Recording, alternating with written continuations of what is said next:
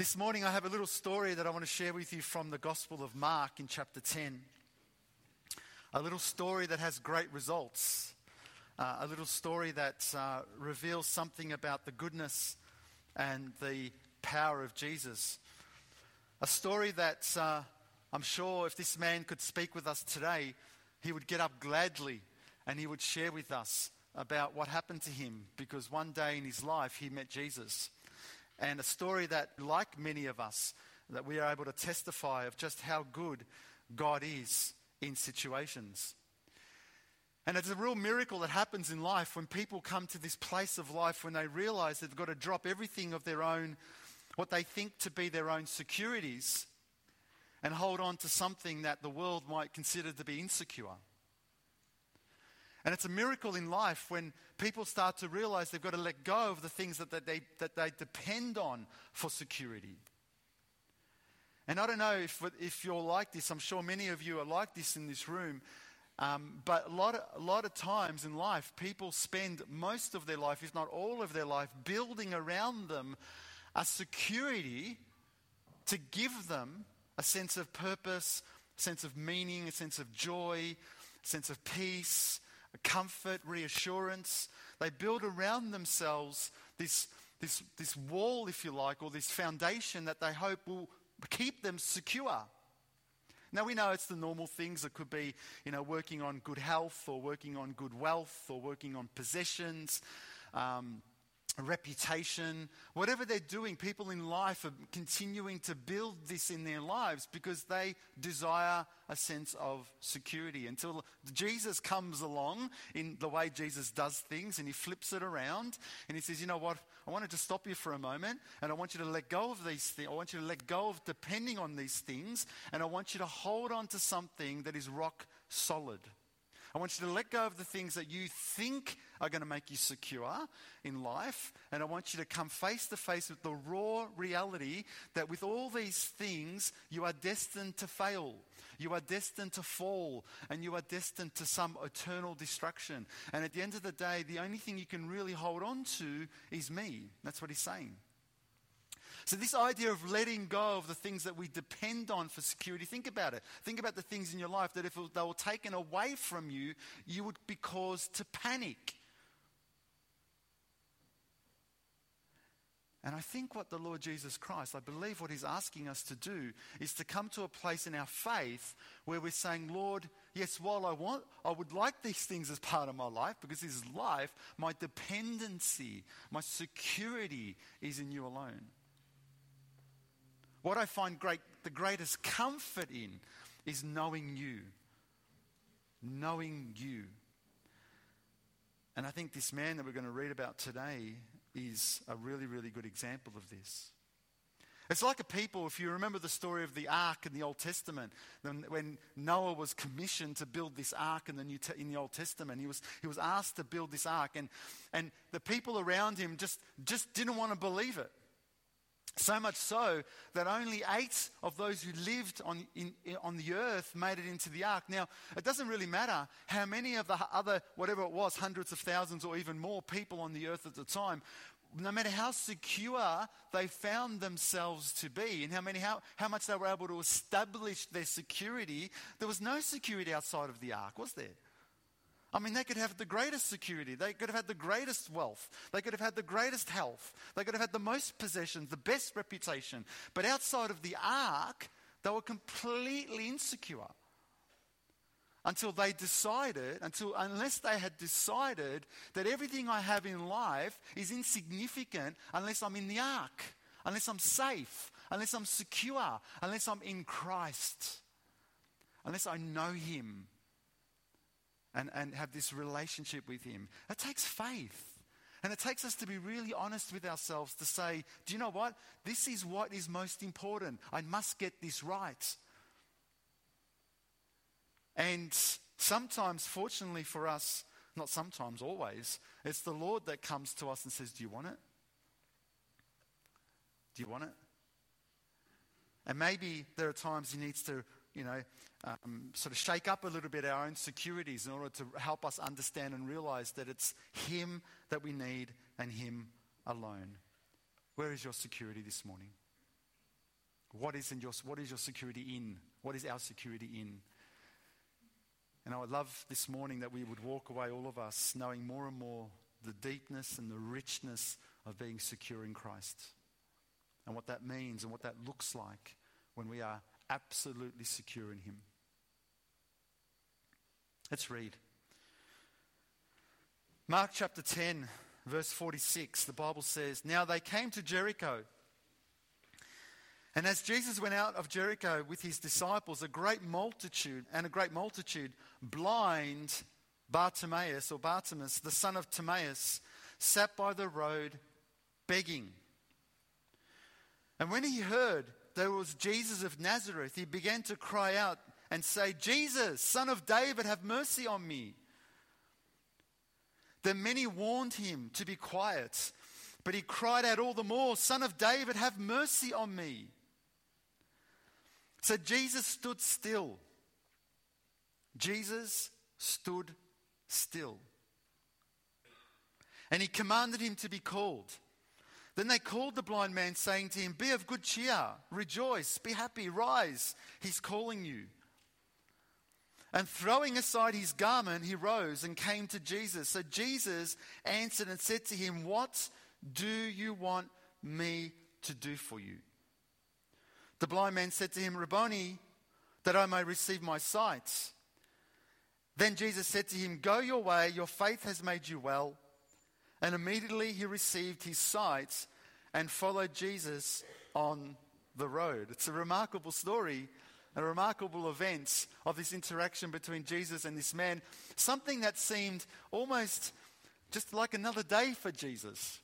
Nothing too hard for him, but particularly interested in what this man wanted, and we are particularly interested in what this happened just generally to this man. Now, you can't imagine going into the city one night, and sadly, as we see sometimes when you go into city or other places, you see sometimes people who sit begging for money. Particularly on cold nights, like if you go through the season of winter and you go there, your heart kind of feels a bit more compassionate because you think of the cold nights and where they're sleeping and how they're sleeping and so forth. But you can't imagine a homeless man or homeless woman begging on the streets with they've created their own bed for themselves, perhaps with a cardboard box, and they've got a blanket. They've got one blanket that's keeping them warm on a cold Melbourne winter's night. You can't imagine, it would be disgraceful if someone went up to that person while they were sleeping and snatched their blanket away. Wouldn't you? It'd be like, you couldn't even imagine someone doing that, you know? Someone coming and taking away the very thing that's keeping them warm, the very thing that they need, the very thing that's protecting them, the very thing that's keeping them secure.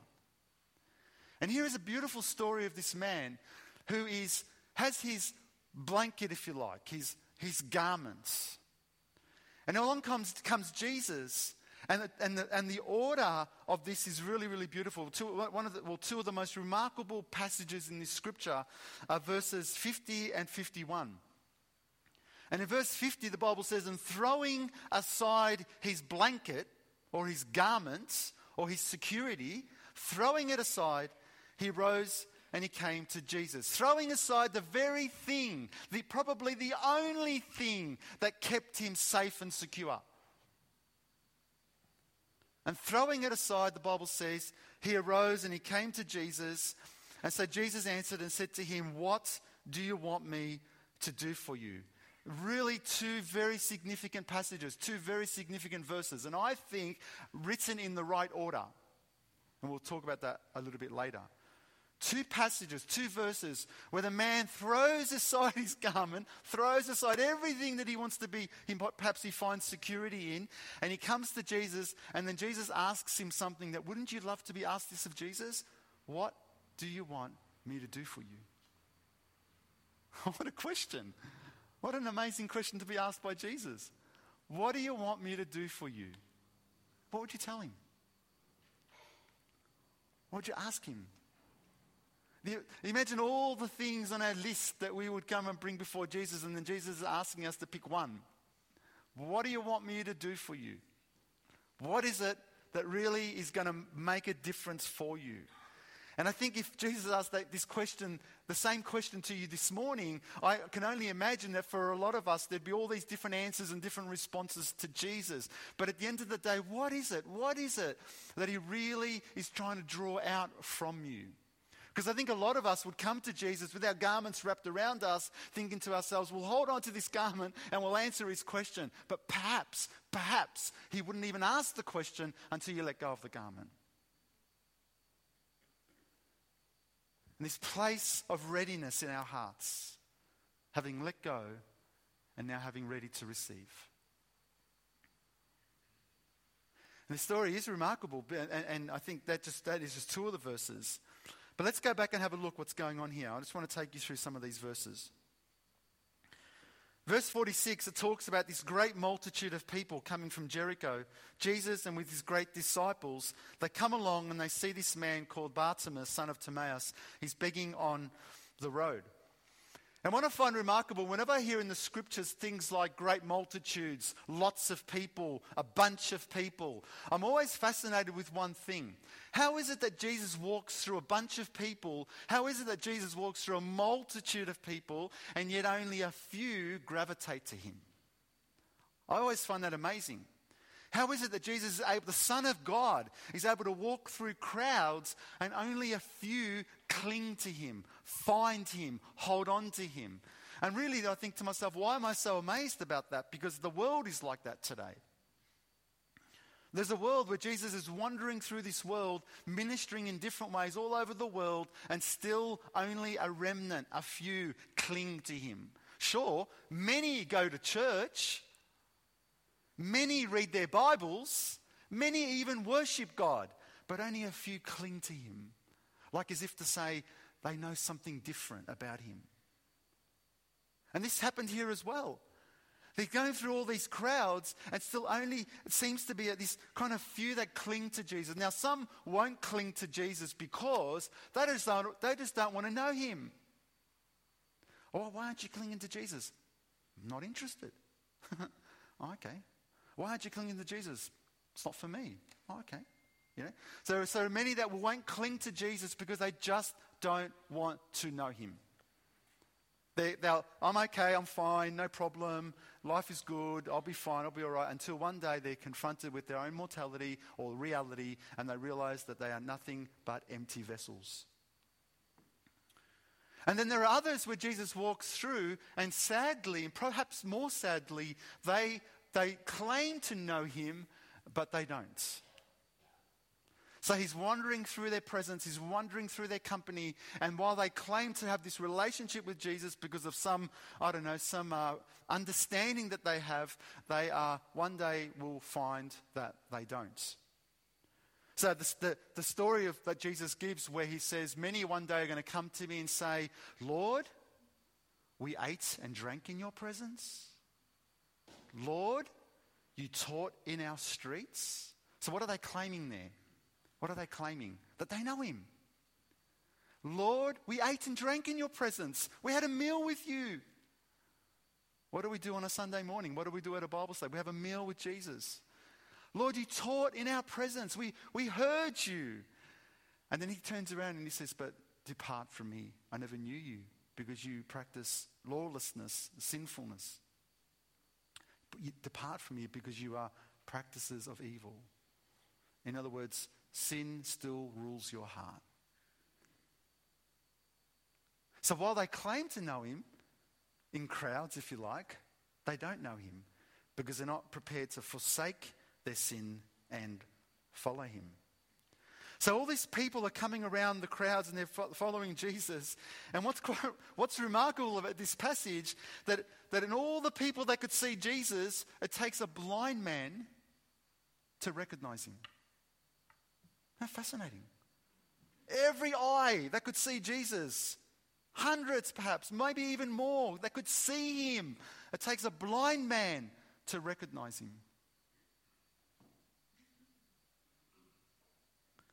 And the blind man, which I think is remarkable because Jesus said, I've hid these things from the wise and the prudent, and I've revealed these truths to babes. Because you don't intellectualize Jesus. You don't come to Jesus because you've worked him out. You come to Jesus by faith and because you need him. You come to Jesus because of the desperateness of your soul and how much you are in need of a Savior. You don't come to Jesus because somehow you've been able to formulate this understanding of the Scriptures and who Jesus is in the context of humanity. And no, you come throwing yourself. I don't think this man was learned. I don't think this man was educated. I don't think this man thought to himself, I've worked Jesus out. This man just was desperately in need of him and found himself saying what he said. He kept calling out. So the Bible says in verse 47, and when he heard that it was Jesus of Nazareth, he began to cry out and say, Jesus, Son of David, have mercy on me. He began to cry this out. What he wanted was mercy.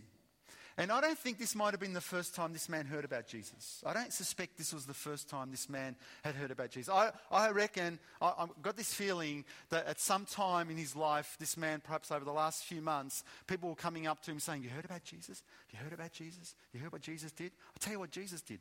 And I reckon he would have heard, his senses of his hearing would have been heightened because of his blindness. And he would have heard what was going on here. And he would have heard something about Jesus, and his curiosity would have begun to grow in his heart and his interest, and more importantly, his faith. And I can only imagine this man's mind. If Jesus ever comes my way, boy, I'm not letting him go. And so this man is sitting crying with faith, Son of David. That's remarkable in itself because he's making a connection to King David. So his understanding is remarkable. When he comes in faith, he says, Son of David, have mercy on me.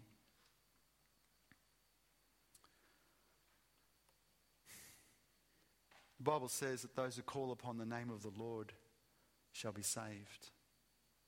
And this morning, it's not hard, brothers and sisters, friends, it's not hard. That if you recognize in your heart the need for anything that you are insecure of, the need for life, the need to drop your own insecurities and to cling onto the Lord who is your own security, then it's not hard. Those who call upon the name of the Lord shall be saved. I remember when I was still a teenager and I had been invited for my first church service. I'd been spoken to a little bit about the faith, and I was invited to my first church service just in a little place, a little room with a great preacher. And here I was just sitting thinking to myself, it's an interesting place. Little room with a powerful speaker. Hearing the gospel being preached. And as the Spirit of God was working in my heart as a young man, the Spirit of God was working in my heart, only 16 years old, I'm thinking, well, life is ahead of me. As the Spirit of God is working in my heart and speaking to my life and speaking into my heart and speaking the things that were real about me. At the end of that message, I was asked, do you want to give your heart to Jesus? And I could not help. I was compelled to cry out to the Lord. Because this is faith. This is the work of God. This is the work of God that works in the heart of people, that comes along your way and you feel compelled. And it's a scary thought. It's a scary thought to no longer hear the voice of God. To numb the voice of God. To have it numbed in your life. It's a really, really scary thought. And that you would beg for mercy. Lord, bring back your voice. Bring back the speaking of your word into my heart. May my heart never grow numb to hear you. That we are compelled to cry out unto the name of the Lord. And all this man wants is mercy. That's all he wants is, Lord, have mercy on me. And I believe, brothers and sisters, that if I was to say to you, I could say confidently to you this morning that what every single person in this room desperately needs, and perhaps I could say only needs in this context, is mercy. Where are you going to go without mercy? Where are you going to live without mercy? How are you going to even proceed without mercy? How are you going to move into a new marriage without mercy? How are you going to raise children without mercy? How are you going to make any relationship survive without mercy? It's the mercy of God in our lives. Because you know what mercy does? It strips me of everything that I think I can do. Oh, I couldn't do this because I wasn't able to. Oh, it didn't survive because we weren't able to. No. The fact you say it couldn't survive is why you desperately come at the foot of the cross and say, Lord, have mercy on us. Because this is the mercy. This is what we need, the mercy of God. We know the mercies of God are new every morning, don't we? Great is your faithfulness. Lamentations. When Jesus gave a story once, he said there were two men who went up to pray to God. One was a pretty righteous man, pretty good man. He fasted twice a week. He paid his tithes, and he looked up to God, and what he found himself saying is, thank you, God, that I do these things, and thank you that I'm not like this bloke. Who was this bloke? Tax collector, hated, corrupt maybe. Probably of their own admission, corrupt. And then this man who was a tax collector, the Bible says, went up and he couldn't even look up. He just found himself beating his chest saying, Lord, have mercy on me, a sinner. And Jesus said, who went down justified? Who went down heard? Who went down accepted? It was the man who said, have mercy on me, a sinner. So we can go around and we can justify ourselves and we can compare ourselves to all these other people and think, well, I must be all right because I'm better than this person, or I'm better than them. I must be okay because I'm better than my husband, or I'm better than my wife. I must be okay, and fail to understand that you more than anyone need mercy. And this man who beat his chest and said, have mercy on me, a sinner, didn't rise then to go off and spend the rest of his life beating his chest saying, have mercy on me, a sinner. Now it's, Lord, have mercy on me because I need you for life. I need you to move on. I need you to help me progress. I need you to help me grow. Have mercy on me. I remember when King David got caught doing something he shouldn't be doing. What we seem to probably think is not too bad of a thing, but he counted his people. And perhaps he was becoming a bit proud with what he had accomplished, maybe, I don't know. But he'd counted his, and God judged him for this. And he was given options. It's interesting, this dialogue between God and David. He was given options in how he would be to be punished. Okay, I need to punish you for this. There's a consequence for this, David. Here are your options. And do you know what David says? Remarkable. He says, let me fall into the hand of God more than the hand of man, because with God there is mercy. Amazing. He rather had fallen into the hand of God because he knew God was a merciful God. He knew that if he went into the hands of man, who knows what they could do to him. But he knew if he threw himself at the hands of God and he came with this remorse and repentance and a sense of sincerity, authenticity, Lord, have mercy on me, that God is a merciful God. What will you bring to God this morning? What is it in the depth of your heart that you think, you know what, I've yet to bring this security to him. I've yet to bring this garment to him. What is it that we bring and we say, we've got to let it go. We've got to let this go because it's getting in the way of knowing him more and more. Then it's remarkable, verse 48, many warned him to be quiet.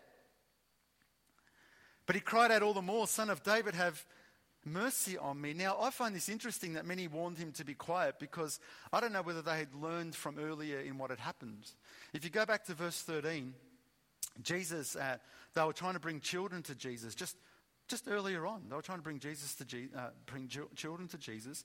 And in verse 13, the Bible says, then they brought little children to Jesus that he might touch them, but the disciples rebuked those who brought them. But when Jesus saw it, he was greatly displeased and said to them, let the little children come to me and do not forbid them, for of such is the kingdom of God. It's interesting, isn't it? Similar scenario. Here they were bringing children to Jesus and they were stopping Jesus. They were stopping the children. He's got no time for you. Don't bother him. And Bible says Jesus became displeased with this. And I'm just wondering what happened. What what perhaps they failed to learn from this experience to the next experience where they said to this man, shh, be quiet.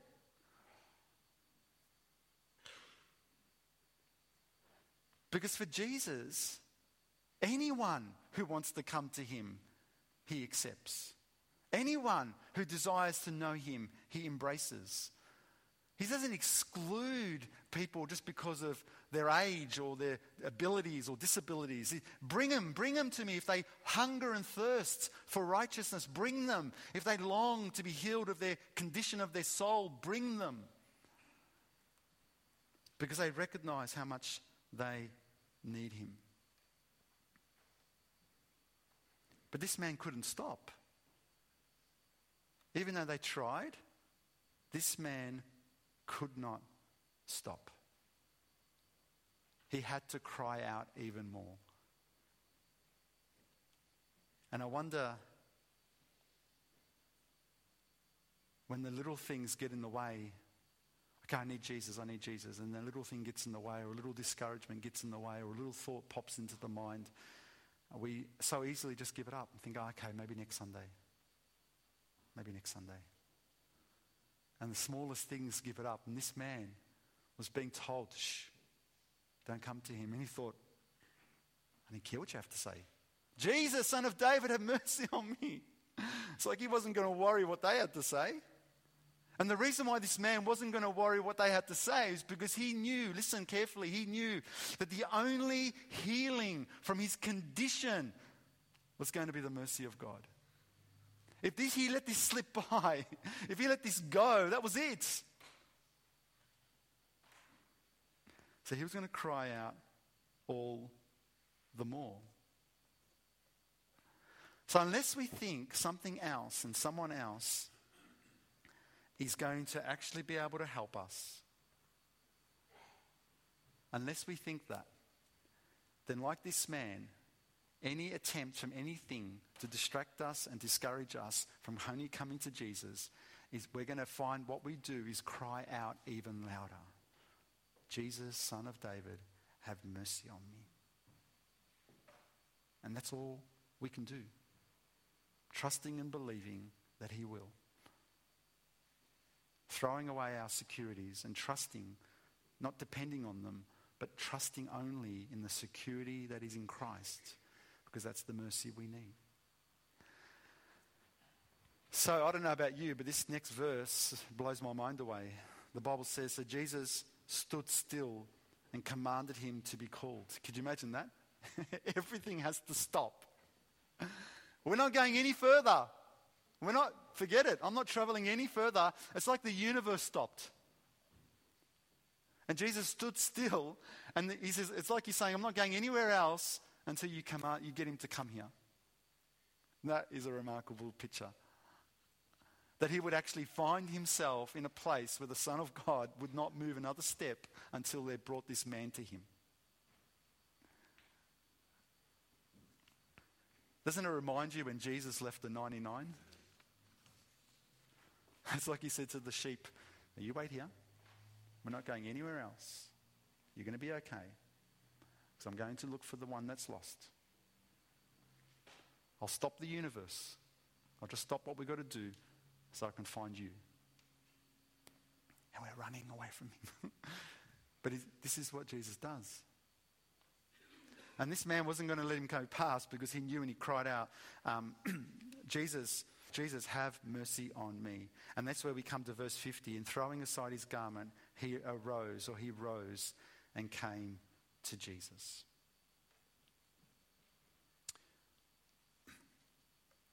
So this morning, we can come to Jesus and we can choose to bring our securities that we still depend on, or we can choose to leave them behind.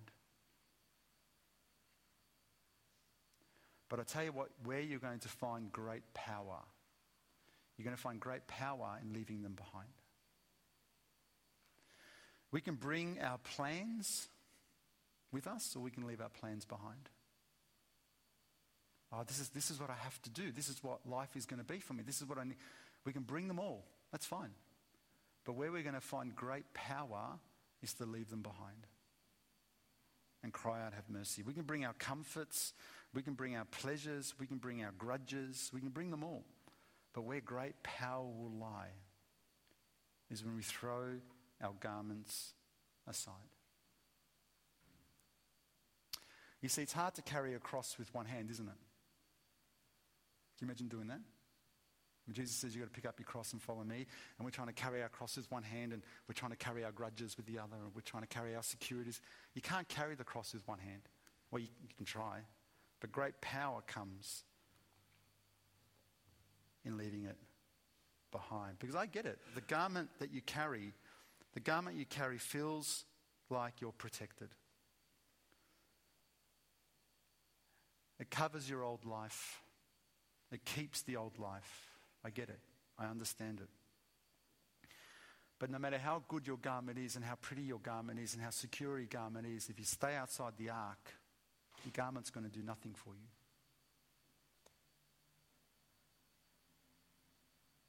But if we take it off and we say, Lord Jesus, I need your mercy. I'm prepared to remove this garment and come to you and throw myself at your feet. I don't care what people have to say. I don't care what people are thinking. I don't care what they're telling me that you shouldn't do this. I'm going to come, and I'm going to come knowing that if I come to you with all my heart, you will make me a new creation. It's like regrets. How many of us in this room carry a regret? How many in this room, something has happened perhaps many years ago, something you did maybe, or maybe something that someone did to you, and you carry a regret. And you're still carrying it. And it's haunting you, or even hurting you. How many of us carry a regret of something that happens recently to us, and you're carrying this regret? You think, boy, I wish that didn't happen. I wish I didn't do that. I wish they didn't do that. And you carry this regret. You think, boy, and people say, do you have regrets? And this thing pops into your mind, and you carry it like it becomes burdensome to you. It hurts you, pains you. I want to encourage you this morning as you reflect on that regret that comes to your mind as I'm sharing with you. I want to encourage you this morning to be able to remove it. Lay it at the foot of the cross. Lay it at the feet of Jesus and say, you've got to take this now. Because holding on to it, maybe I feel safer holding on to it, but it's killing me. I've got to lay this regret down. I've got to bring it to you. And have mercy on me that I may find healing from it. So I can move on. And so we can come with our grudges, and we can come with our regrets, and we can come with our pains, but the healing, the power will come when we lay our garment aside. And I believe because he laid his garment aside, that he was in a right place for Jesus to ask him, what do you want me to do for you? Verse 51. He threw his garment and he was ready to receive. What do you want me to do for you? Well, naturally, what's this man want? He wants his sight. The blind man answered and said to him, Rabboni, that I may receive my sight. Well, that's fair enough. But the heart of faith that came, the heart of faith demonstrated he was ready to receive what Jesus was wanting to give him, because he showed his faith by leaving his garment behind. His security, everything that he held on to, everything that kept him warm, safe, comfortable, comforted.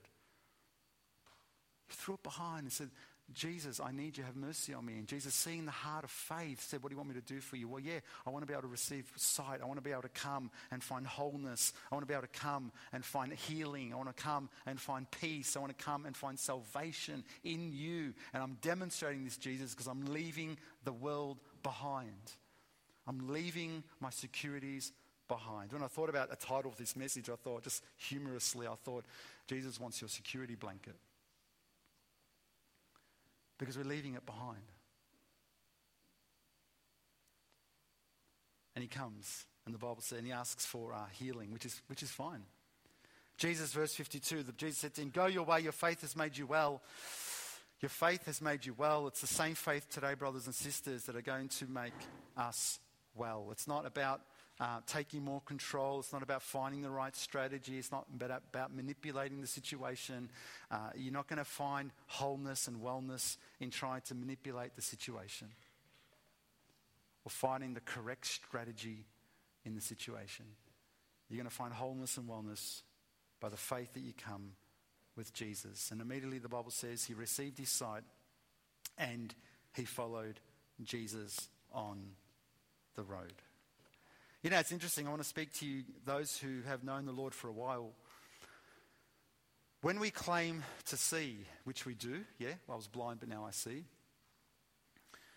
When we claim to see, there's only really one path to follow, isn't there? The Bible says, and when he immediately received his sight, what did he do?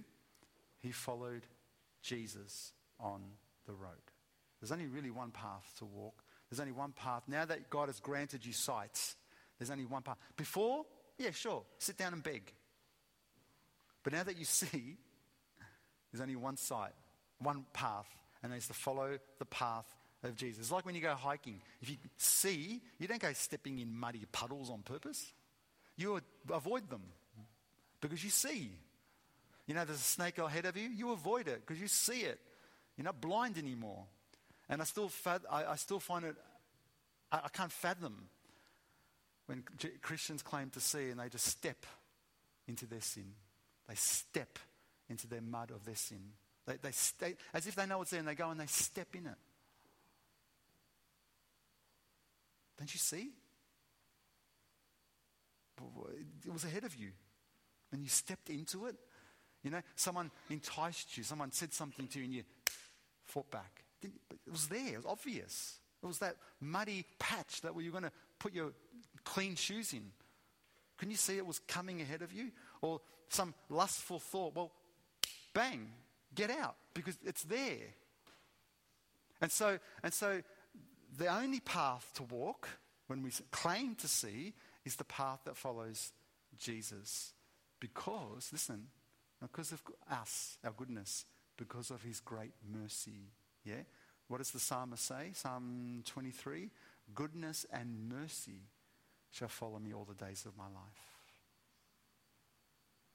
And so this man did the right thing. He was able to see. He was made to see. And what he did in faith, he followed in the footsteps of Jesus. He wasn't going to sit and beg anymore. He wasn't going to sit with his blanket and garment and find some comfort maybe in someone helping him at some stage in his life. No, he was going to follow Jesus. He was going to take off his garment, if you like, and follow him. How great is the mercy of God, yeah? How great is the mercy of God? Any one of us now can call upon the name of the Lord and find salvation. That any one of us can call upon the name of the Lord and find healing. Great is his mercy, great must be our faith, brothers and sisters. Can I encourage us this morning to leave our garments with no return to them and to follow him? To leave our garments and follow Jesus with all of our hearts. Let's bow our heads. Let's come before the Lord this morning as we reflect and meditate on this wonderful man, or rather this man with a wonderful story, who found healing, found salvation, found sight by leaving his comforts and his securities behind him, the things that were holding him back from knowing Jesus, the things that were taking away, robbing him of this relationship and this intimacy with the Lord. I encourage us this morning, what is the garment that we have to remove? What is it that we need to do to find ourselves wholly and completely following him? Let's bow our heads. Let's reflect on his word this morning and all that he calls us to. Lord Jesus Christ, your name is wonderful and you're also Counselor, Lord. You are the mighty God, the everlasting Father. You are the Prince of Peace. We come this morning, join us brothers and sisters as we seek the Lord this morning. We come Lord Jesus, laying aside everything we depend on, that we may wholly and completely depend on you, that we may find our rest and peace and strength and salvation in you, that you may establish our faith, that we may follow you, Lord, not clinging on to things as we try and follow, not holding to one thing and holding the cross with the other, but to give you our hearts completely. Brothers and sisters, as we come before the Lord this morning, let us wholly and completely let go and hold on to him. May you see the glory and the power of the resurrected Christ working in your hearts and working in your lives, because you cling to him, you trust him, you believe in his word and what he has said. Father in heaven, may your face shine upon your people this morning. May you continue to grant them grace and peace in the week ahead. Father, I just want to particularly pray for our brother John this morning who is with us. We pray for your hand of healing and touch to be upon him. We pray for strength, Lord. We pray for peace. We pray, Lord God, that you are magnified and glorified in his life. Work, I pray, by the power of your Holy Spirit. We come to you, Lord God. We bring him, we bring all our requests, and we bring our souls to you, Lord. In Jesus' name, amen.